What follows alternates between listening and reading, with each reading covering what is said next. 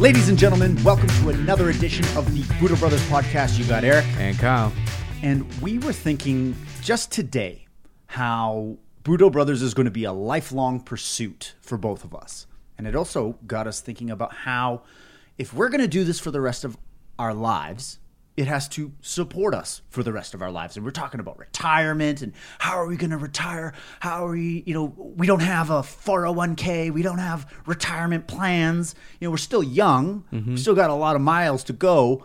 But if you don't start thinking about that stuff now, all of a sudden you're 65 and holy, I got to work till I'm 80. Yeah. And I was watching a show called Downsizing, I believe it is. It's a new show about creating these little people, but there's a scene in it where they're talking about retirement and they just like go through and they talk about their savings and then they say their savings and it's obviously not enough to retire on. And that is a fear and a stress of a lot of people. And the hard thing is balancing thinking about that all the time and preparing for it and also being present in the moments that you exist in. But currently with how our economy is going and how the government is going, how just life is progressing, there's going to be nobody to come and save us when we're older. Like, we are going to have to be reliant on ourselves in order to live happily. Now, living happily doesn't necessarily mean Ferraris and Bentleys and mansions and all of those things, but creating a structure, a unit, a family, a team, stuff around you. Resources, that's a great word, that are going to help you age and die gracefully. That's exactly it. No one's coming to save you. If you're not self-reliant, if you cannot rely on yourself, who are you relying on? Odds are there's going to be a time where whatever it is you're relying on goes away. That's the nature of how the world works. Yeah. When you're dependent on one source of income, all of a sudden you get laid off. When you are all in on one investment, shocker, it doesn't work out. I mean, how many times have we been there when we're relying on one thing and it doesn't end up panning out? Being reliant on yourself, the only person that can give up is you. Yeah, it's very true. And in the world of investing, they say your biggest, the ninth wonder of the world, or whatever that extra wonder of the world is compounding interest, like when things compound. But coming from a family, like a West Indian family, a Trinidadian family, and you come from a very good, Danish background family, and just the family values are tight. And we always say that family doesn't always need to be blood, right? Yes. Family is your crew, family is your tribe, family is whoever you surround yourself with. Your Budo brothers. But investing in that unit compounds over time. When you invest in people surrounding you, you put in the time, you put in the energy, you listen, you're present, you're there, and you invest everything into those people, shocker. When you need them, they're there for you. Mm-hmm. And I think that's one of the biggest tools that we use in order to do the things we do, right? Even no matter what, things are crazy, we have a good support system that we can rely on. And it's funny because as we age, I have found myself caring less and less about going out and being invited to all the parties and COVID sure helped with that. But, it's less and less that I care about the stuff that I used to care about in high school. The family unit has become so much more of a focus. And you're right. Investing time in your support system only strengthens it. It only provides it with more strength. Yeah. And when you're younger, you want to be popular or you want to have a lot of friends. So it's all about with. how many friends you can make, how many people you get out to your birthday party or event or whatever it is you're planning, like how many people like you, how many followers you have on social media. That's the most important thing, like how many, how much. When you put some years behind you or you start figuring it out, it's way more important to go deep with fewer people and, you know, build trust and strong relationships in a small amount, because you only have so many hours and time in a week. And like you could go a fraction with a whole bunch of people, or you can build quality with a few people. And think about the people in your life that have the most impact. Your family, your senseis, your coaches, your teachers, your mentors, the people that you look up to and say, wow, they're doing well. I want to be like them. The more people that you surround yourself like that the investment is mutual. You know, there is, when an instructor is in the phase of his life where they just want to help that next protege, it's valuable for them. Just as it's I always viewed it incredibly valuable on one end, but it's a reciprocal value. And the more people that you can invest that time with, the better. Absolutely. And the other thing too is it's a little bit tricky, right? Because you can't go investing in relationships expecting it's not people to take care of you. When you start expecting things, it never works. When it's transactional. Yes. Like, I'm going to spend time with you, so you have to do this for me. And it is never a linear way that it works, right? You throw your energy and your love into attention into something, and in a roundabout way, it always ends up coming back and paying you back. And you can't ever foresee that way. So investing in a support system and having people around you to help you thrive is important. And I think we started this podcast by saying no one's going to save you. Are you self-reliant? Can you rely on yourself? Yes. And I feel like being able to rely on yourself is a lot easier knowing that you have a support group, and you can go take risks. You can go try things, and if they don't work out, you're not going to fall off a cliff into some daggers, you know? Yeah, and there's a saying, I don't know where I heard it. It's pretty aggressive, and it's like you're born alone and you die alone. And not true. It is true. You're born with your mom. No, you're born alone, you die alone, meaning your mom's there. Your life is your own. Like, it is 100% you. Not it's your experience. Reliant on anything else but you. Yes. You come out by yourself, you go away, like wherever that place is, right? And to live your life depending on others to feed you, take care of you, to support you. I mean, if it's there, great. But being able to create a system or something where, you know, you can fend enough for yourself, it makes you more confident. And there's phases in life when you're 90 years old, sometimes you can't, of course, do all the things that you were when you're a baby. But there's this middle section where you're independent, right? Yeah. And that is kind of funny. When you're born, you are completely dependent on people. When you're getting close to death, you're also completely independent on people. Dependent on people. There's a very short space of time in the middle where you could be independent. Right. And even still, like, how independent are you really?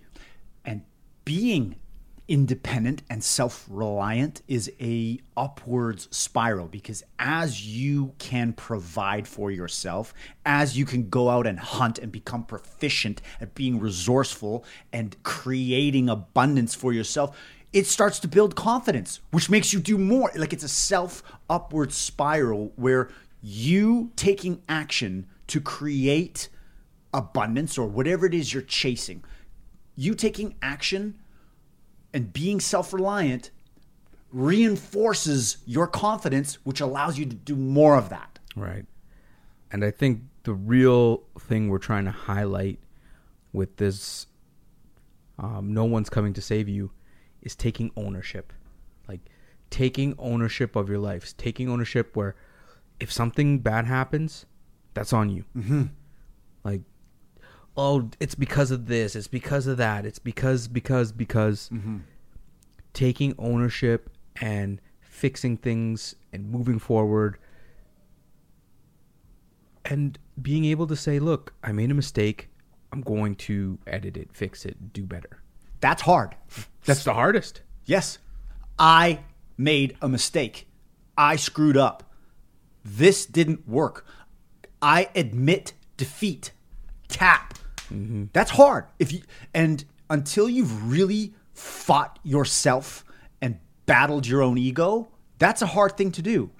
It becomes easier and easier when you realize that when you do screw up and you're like, wow, that didn't work. All right, I'm going to change this. Just like in training. Holy, I tried to do this, didn't happen. It's no different. Yeah. You know? And the ownership could even be like, I need help. Yes. Because you're like, I don't have the skills required to solve this problem in this moment. I need help. Yes. Yeah. Right? And that's a hard thing to do too. It is. Yeah. Admitting you're wrong or don't have enough of a skill set yet to complete something to the efficiency that it needs to be completed to is such a shot to the ego, right? Mm-hmm. It hurts. Like, am I not good enough? Yes. Right? But you have to own that. Like, if you're not in that moment, you have to get better. Admitting you're wrong and viewing it as an opportunity to learn equals growth. Yeah. Like admitting when you're wrong, admitting when you fuck up, admitting when things don't work out, and saying, okay, that didn't work out. I have an opportunity to learn. That's how you grow. Yeah. It's very true. And it's one of those things where we're saying no one's coming to save you, but yet we're also saying like make a support system, right? So it's like it's these two different things. I really feel like the ownership piece is what you surround yourself. Like you have to own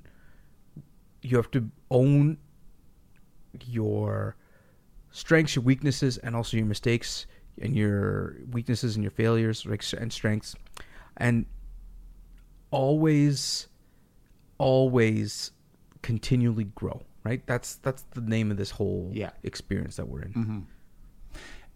And when it comes to talking just self-reliance and being able to, when we say no one's coming to save you, the same goes for martial arts. Yeah. The same goes for training. You know, when you're out there, how many videos have we watched of people where bystanders just sit there and watch an old grandma getting mugged and no one does anything? Someone being harassed on the train. No grown men that could easily overpower this person do nothing. No one's coming to save you. Yeah. In this day and age, I haven't seen a whole lot of knights in shining armor coming to save people when they're in need. It's very true. No one's coming to save you. Yeah.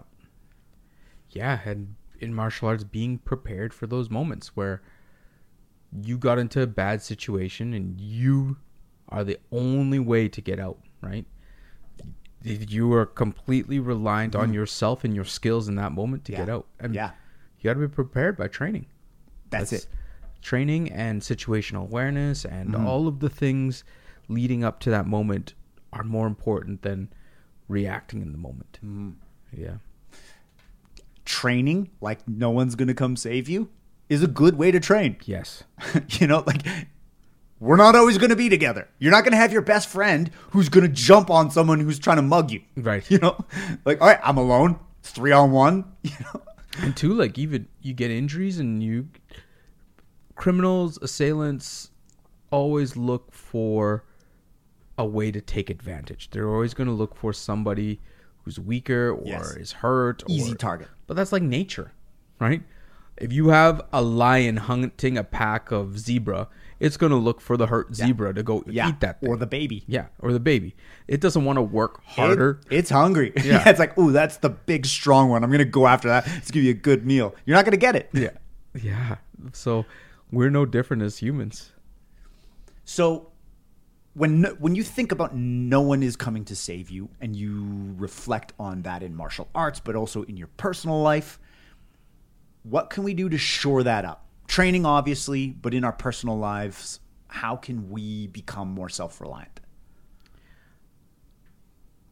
I think it is the ownership piece is one of the biggest things for me. That's what comes forward.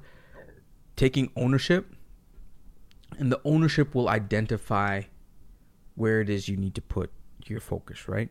Because when you take ownership, you're looking at things as is. Objectively. And like, these are my strengths. These are my weaknesses.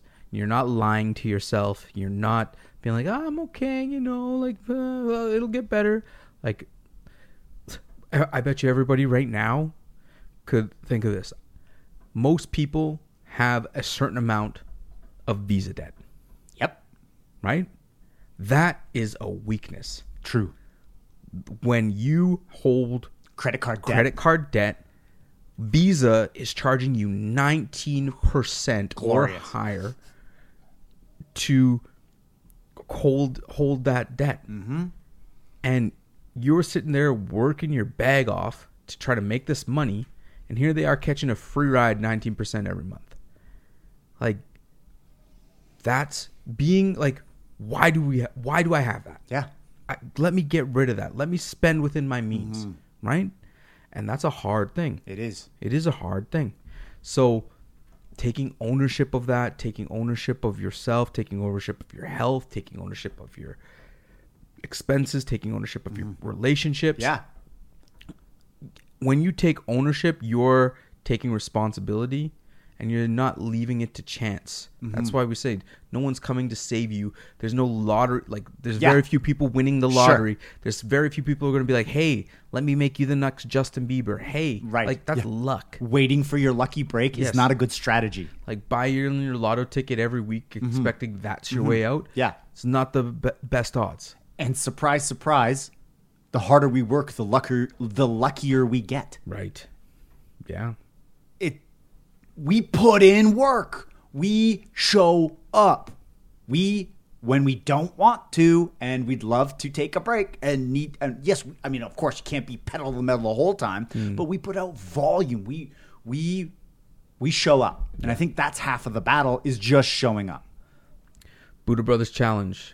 I have a challenge that is near and dear to my heart. If you're not in this camp, good on you.